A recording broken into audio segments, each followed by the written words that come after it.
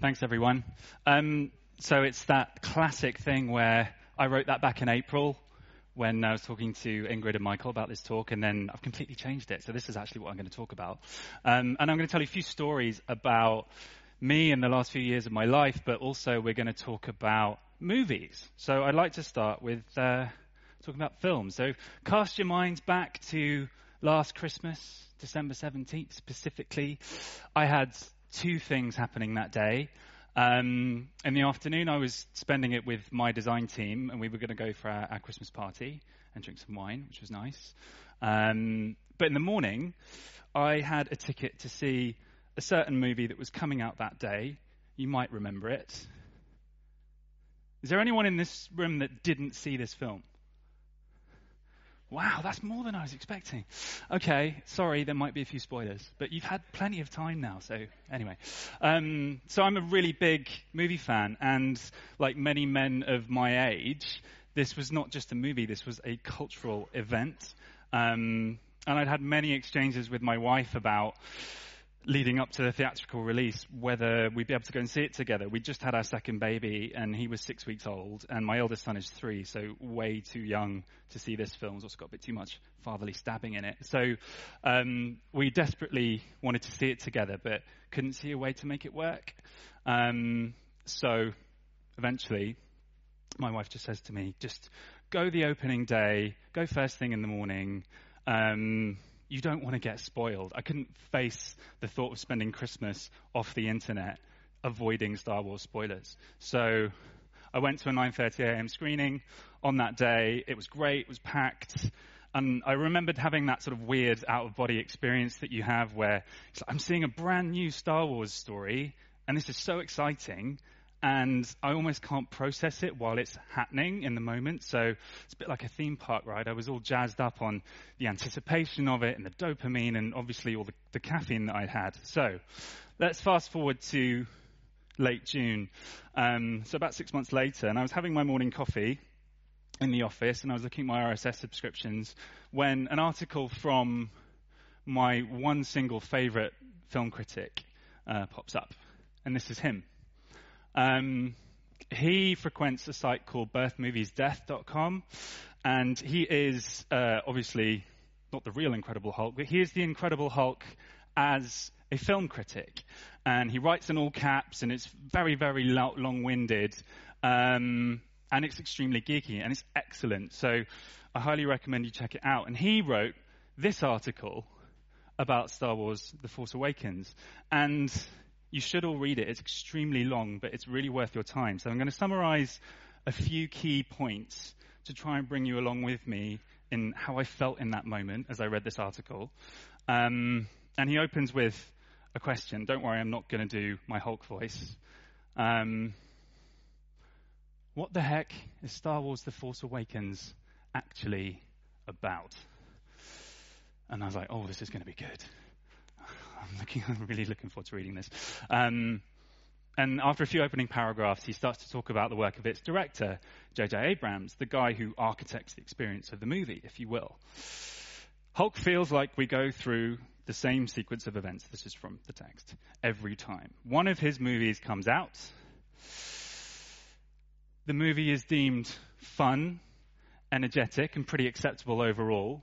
But it is also common knowledge that the slow reveal of time tends to make the effect of these movies fade away. People find they do not endear themselves to repeat viewings. People find that they often fall apart upon close examination. For the truth about these films is that our enjoyment of them is fleeting.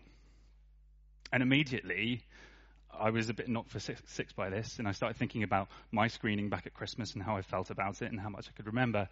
But also all the other J.J. Abrams movies that he's directed. Not produced and not his TV shows, but just the films that he's directed. So for reference, here's a list of everything he's directed. And it's actually only 5 films, which I was surprised by.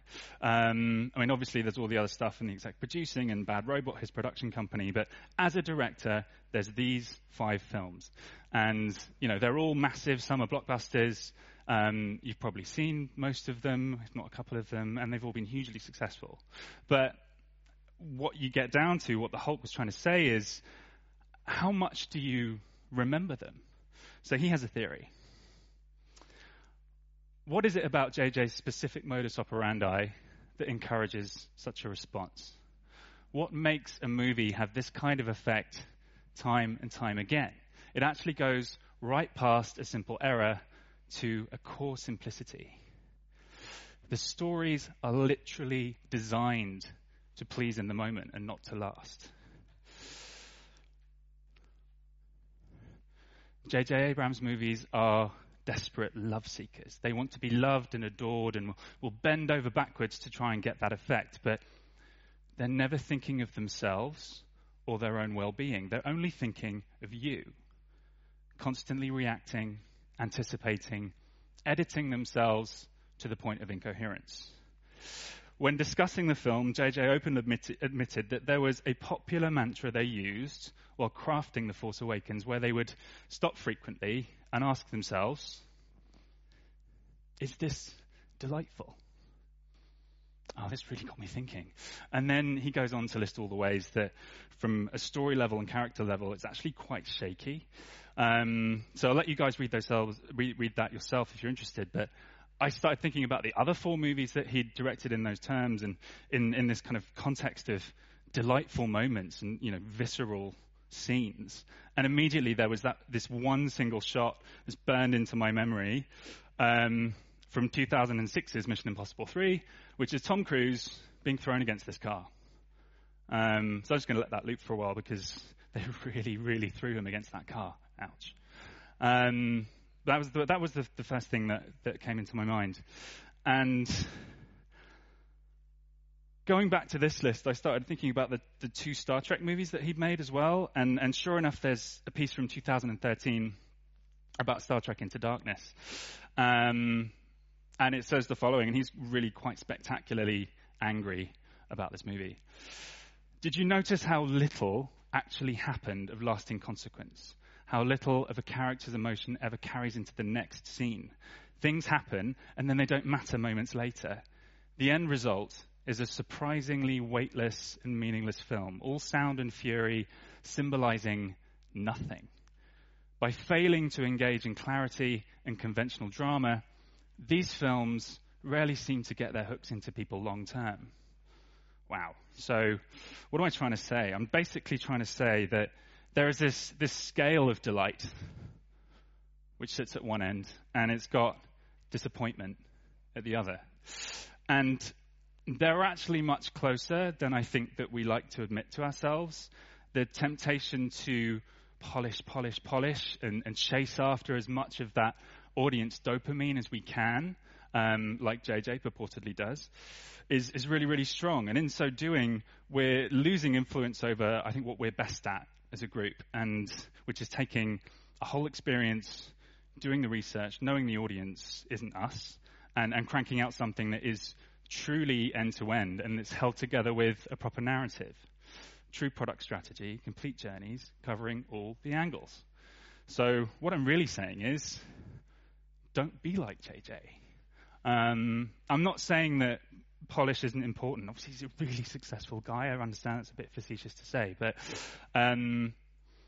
if the thing you're making isn't the right thing in the first place, then the emotional impact and the consequent delight can really quickly head into that disappointment direction. And it's tempting to be like him and focus on fluid micro-interactions and motion design and engaging copy and cartoons and lovely big strong imagery. But let's try and take a step back before we even think about the surface layer. It's a bit like we heard earlier about having that brand layer first. If we pull ourselves out of the box that we're being put into and be a bit more belligerent, I really think that there's an inherent lack of permanence in what we do in digital design. The stuff that we make is ephemeral enough as it is, and so we need to hold on to it for the sake of quality, and I think for the sanity and satisfaction of our teams, and ultimately for our users. So I'm going to take you through a list of 7 things to do that will prevent you from falling into JJ's mystery box, endlessly trying to please your audience. Thanks, JJ. Sorry. So number one, go deep on service design. I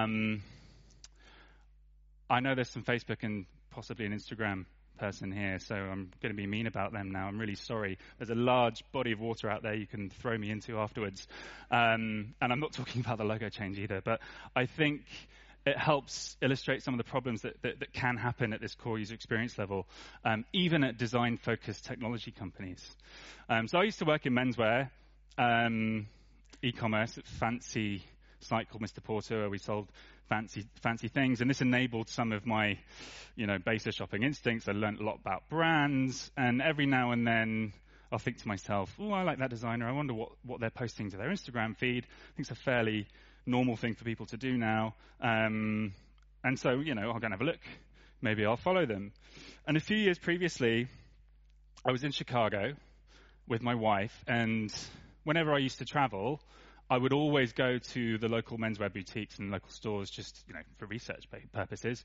Try not to buy things. But came across this fantastic menswear store called Haberdash. Here it was. Sadly, doesn't exist anymore. They had a really nice selection of leather goods from a Portland-based company called Tanner Goods, who make these lovely belts and wallets and other sort of leathery bits and pieces. This is them.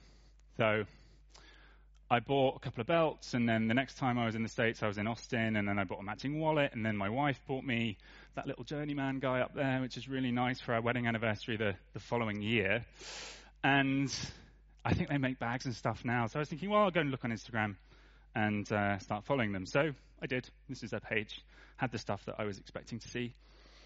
And then some weird things start to happen. That very same day, 5 other companies who I've never heard of start following me, and like the most recent 2 pictures that I've posted on my personal account. So if we have a look in context, you'll start to see why this is a bit weird.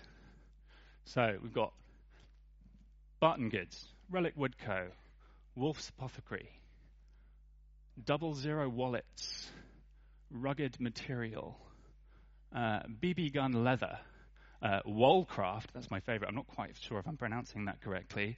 And these are the last 2 pictures on my account. So the first one, top left, is me and my friend Michelle. We just took a quick selfie after we'd run a workshop for some HR directors about talent management. And the other picture is me and my wife on the steps outside where we got married in London 5 years ago, which I posted on the day of my wedding anniversary. You can see I've got a bit less grey hair there. Neither of these pictures are particularly relevant to a company that makes artisanal, handcrafted leather goods, right? But sure enough, the act of me following a brand that I already know and like causes this flood of activity from rival companies who make similar products. And my favorite was actually the Woolcraft guys, who arguably make some nice-looking stuff, but felt the need to comment on aforementioned picture of me and my wife with, well, ... not 1, but 2 okay hands. Now, I don't know if this is some naughty scripting that's happening and it's got nothing to do with Instagram. It might be the case. But then it could actually be a commercial product that they're selling to brands as part of a kind of me being aware of them. I don't know. But it's happening more and more, and it completely sucks the life out of any user delight I have from using that application. I suddenly no longer care about the UI or the speed or the filters if I'm going to be spammed by bullshit. So I don't know whether the design team know about this sort of stuff or they foresaw it, but it's the kind of thing that I think we all need to be thinking about. And this is an example of what's happening at scale. And if it's not your fault, you can throw me in that water after this. So Peter and Kristen, Peter of Adaptive Path fame, he recently released his org design book a couple of weeks ago, which I think is required reading for everyone if you're not on it already. And he's basically saying we should be aligned by customer journeys. It's fairly obvious stuff, but it's incredible how difficult this is to do in practice. And there are too many hard design challenges happening without any designers present. In retail, where most of my experience sits, most of those challenges sit in operations, and there's no service designers in those teams. And people are interested in getting the stuff that they ordered in the way that they want it, and they're not particularly interested in what the iOS app UI looks like, for example. So I think we need to be going after that much, much harder. Number 2, hire specialists and celebrate their specialisms. I think it's time to push back against this syrupy generalization of product design. We have to use all our powers of empathy for good, especially when it comes to our own teams. There's been this undeniable conflation of UX and UI within a lot of design teams, and it makes it really hard to hire the right people for the right products. I've also got quite a few former designer colleagues who've pushed themselves into product roles, fairly recently, just to have more control over concept and execution and the roadmap. So I think we as design managers and those of you who are the candidates, celebrate your specialisms, talk them up, go much, much deeper. The number of resumes that I've sifted through with generic flat UI, stuff on Dribble that all look the same makes it really, really hard for people to stand out. And when putting together your dream team, it's best to have a few people with tricks up their sleeve. It could be, an awesome user research facilitator. It could be the rarest unicorn of all, an amazing experienced content strategist. So I even had a prototyper in my team who made physical stuff.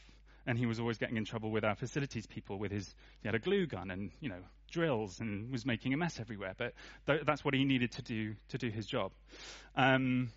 Nobody else has told me who I should have in my team. And I think that should go the same for you guys.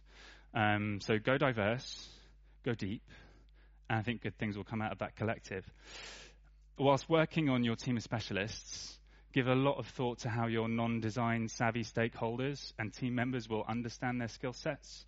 Again, celebrating differences actually helps put product people at ease. When I walked into the first few weeks of my last job, each product squad, the decentralized design team, they just assumed that every designer had the same kind of base level generic skill set. So they could go from concept to sort of full-blown UI, and there was just some magic happening here. And sure enough, the product guys didn't know their skill set and had assumed that they could do that. So I think the amount of discomfort that flies around from designers being forced into learning on-the-job stuff that they think they should already know, and not having the skills to deliver 100% of what's asked of them can be really, really tangible. And I think the amalgamation of product design into this one single kind of catch-all has in many cases led to slower, lonelier work, picking off tickets and not tackling the hard problems. So I think the more that you can communicate that variable skill set in a way that's simple and easy to understand for a non-designer and non-technical audience, I think the happier a team you're going to have and a more delightful product will be the end result. So number 3, skills over objectives. So following on from hiring specialists, you let's talk a bit about retaining them. Too often I've seen objectives set around shipping dates and not around personal growth and development, or even worse, no objectives at all. So go back to craft and go back to widening and deepening that skill set. Once you have enough trust from your teams for them to feel honest about where they feel they're falling short, then you can help progress them. I remember starting my previous job, and one of the mid-weight designers had already resigned before I started, and I was sitting in her exit interview, and she said to me that she'd learned nothing during her time there, and it just made me really sad. So I think it's our duty to fight against that. So maybe this is more for the team leads and design managers out there. But your team is only as effective as the projects you're able to secure for them. Coaching is as much about going laterally to your fellow product folks and engineering folks and business colleagues as it is coaching your own team. I was lucky enough to work alongside Mary Williams, who organizes a conference called The Lead Dev, which you should definitely send all of your lead devs to. And she's now CTO at moo.com. And she has this great talk about developing engineers, which is just as applicable to designers as well. And she has this one great quote that I think is absolutely fantastic, and that someone can coach you to perform better even if they're less expert than you. So that's the name of her talk. That's the link to it. You can have a look at that. Now that many of us have decentralized teams, I think there's a lot that we can learn from engineering orgs and how they organize themselves. They've been working together in squads for years, and if there's big differences in the operational side between design and engineering and product, then it doesn't really lead to a high-performing team. So I think the days of hovering art director syndrome are gradually going away, and I think the more that we can align ourselves with engineering, then the better things are going to be. Number 5, be commercial. Now, maybe this is the retail guy in me talking, but I've come across plenty of design teams who are completely divorced from the commercial realities of their work. I don't think that user delight can happen if designers don't have a basic understanding of the financial end-to-end. We can look at that Instagram example earlier, and where there are clearly business decisions happening, or well, maybe not, but that can completely suck all that delight away. And I'm sure that team have grinded super hard on other stuff to make there. And science isn't an excuse to ignore the thing that's paying your mortgage. Some design teams have found this mode where they're almost like a team of design scientists, overanalyzing and being overly academic about everything. Just running a workshop can devolve into weeks of over-preparation and overthinking. I don't think it's healthy, unless you're actually an academic. This is a quote from Tom Petty, who leads up the design team at Go Cardless in the UK, and he says, this was actually about Barclays Bank. It's a really great post. So whilst we're all occupied by building purpose-led businesses and fostering cultures that prize autonomy and mastery, let's not forget that if the numbers aren't there, then nothing is.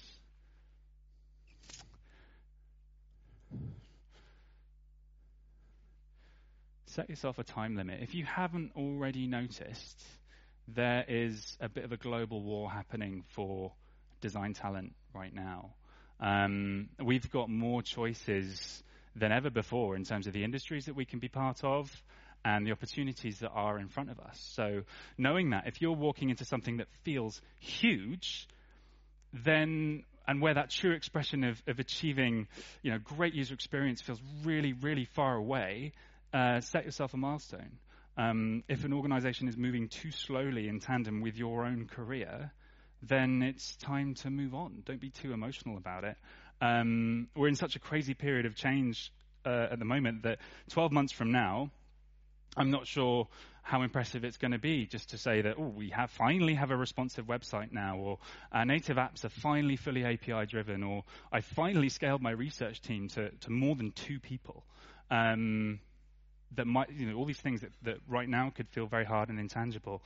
As someone who's spent their last few jobs in retail and commerce, Amazon terrify me. I don't think there are any Amazon people here, so that's good. I'm scared of them. So I don't think Amazon.dk exists, right? Who is an Amazon customer here locally? Okay, that's interesting. So we had Amazon Fresh launch in London a few months ago, which is their grocery delivery service. And as a loyal Prime customer, we dove straight in. And after my 3rd or 4th delivery, they sent me one of these. This is the Dash microphone. And if you want an example of a company that knows how to use operational excellence as a driver for really good user experiences, then this is literally it. So this is a Wi-Fi enabled microphone. It sits on top of our microwave in our kitchen at home. And you can use it to add stuff to your grocery basket, which can then come at 7 o'clock the next morning. And they sent me this for free. So you just pick this thing up. It's about the same size as this thing. And there's something about talking to an unresponsive robot thing that makes you kind of go all benign with your voice. But you just pick it up and you say, spaghetti. And then you sort of look in the fridge and you go, oh, milk. It works, and there's no lag, and all that stuff is like magically in your basket. And it's an incredible thing. I think it genuinely fits with how my head thinks about buying groceries. And that's not the only thing that they've done recently, which is frighteningly good. We also have Amazon Prime now in London. I have 2 kids. The eldest is 4, youngest is now 10 months. And a few months back, my wife was out for the evening. I was doing a dual bedtime, which the parents among you know can be tricky. And it wasn't going so well. Since the eldest one woke up the youngest one, that happens a lot, and they sleep in the same room. So I'm trying to hold hands with the older one. He's in a bunk bed up here. And I've got the baby here, and I'm trying to give him a bottle kind of like this. Doesn't really work. And making up a bedtime story off the top of my head so that the elder one falls asleep. And he finally falls asleep. And I'm left with the baby who's now quiet again. So just before I attempt to do that, that move where you try and get him into the cot without waking him up, I dim the screen on my phone and I pity shop the crap out of this thing for myself. This is the service where you can order a certain selection of products and they deliver it within an hour. And obviously I can't leave the house because I'm looking after the children. And I'm feeling very sorry for myself. So I just go for it. This is what I ordered. This is really embarrassing. So there's 4 types of ice cream, 2 different types of snacks. They even have flips, white fudge pretzels, which are really hard to get in the UK. Americans amongst you will know how great they are. I paid £6 for those. That's a lot. But I didn't care. And then placed my order, and then 35 minutes later, once I'm back downstairs again, the kids are asleep, I hear the scooter outside my front door, and there's a guy with a brown grocery bag full of my filthy, filthy ice cream. And I think when it comes to user delight, in that moment, I was the most delighted person in London. So for the rest of you who work in e-commerce right now, you'll understand the operational level of service design that's gone into that experience, and it boggles my mind. I mean, I bet they have a persona on the wall somewhere that fits like panicky parent who needs ice cream or whiskey or red wine or something. And I don't want to be an ad for Amazon, but I'm not working on post-screen interface devices yet. I've not done anything on voice search. I'm not doing any VR. No super high convenience shopping. No Internet of Things. And if you see this competitive shift happening in your industry, then you've got to set that time limit for yourself to fight for the right level of innovation to compete. I think it's terrifying how quickly this level of user experience can just become normal. So give yourself that milestone, set yourself that time limit to affect change. And if it fails, don't give it a second thought, move on. So lastly, I think as designers, we would never question our own importance and our place in the world. I think there's so much work out there. It was something that never really crossed my mind until I was responsible for a team and a budget and a department. There's a constant fight for existence in certain kinds of company that I think we're not always aware of. If you're in a digital agency or a startup or a pure technology company, this probably doesn't apply to you. But if you're in a company that's been around for a while, is now going through its digital transformation, then there's a lot more risk. Media, retail, finance, energy, Everyone has been spinning up digital teams. You might be in some of them over the last few years, sometimes multiple times, sometimes with an agency, sometimes not. Usually, there is a single sponsor who has access to the board and is fighting for your continued existence. And that existence is often predicated on a line in a budget report somewhere that somebody more senior to you is accountable for, and that money can shift and change, and like any other economic variable, it's volatile. This goes back to what I was saying earlier about commercial awareness within design teams, but a head of design has to be looking at the next altitude and can see where the points of failure are. What happens if there's a change in leadership? Who's going to fight for that budget? Are you going to get the opportunity to prove your value? Can you even speak the same language? We must not be complacent about the idea of design, and digital design in particular, having the same degree of permanence and the same right to exist as marketing or sales or even engineering. Just because we see where the trends are going and just because we're talking to customers, it doesn't mean that good business decisions are going to be made. So think hard about how you won't become a victim of bad decisions and can help influence the right people to make sure that you're able to do good work. So, to summarize, these are the 4 things to think about to find your delight. Service design, hire the right people, keep them. Skills, coach people, coach everyone, and fight against that disappointment. Know your commercials, set that time limit, and don't ever get complacent. And above all, don't be like JJ. Thank you very much.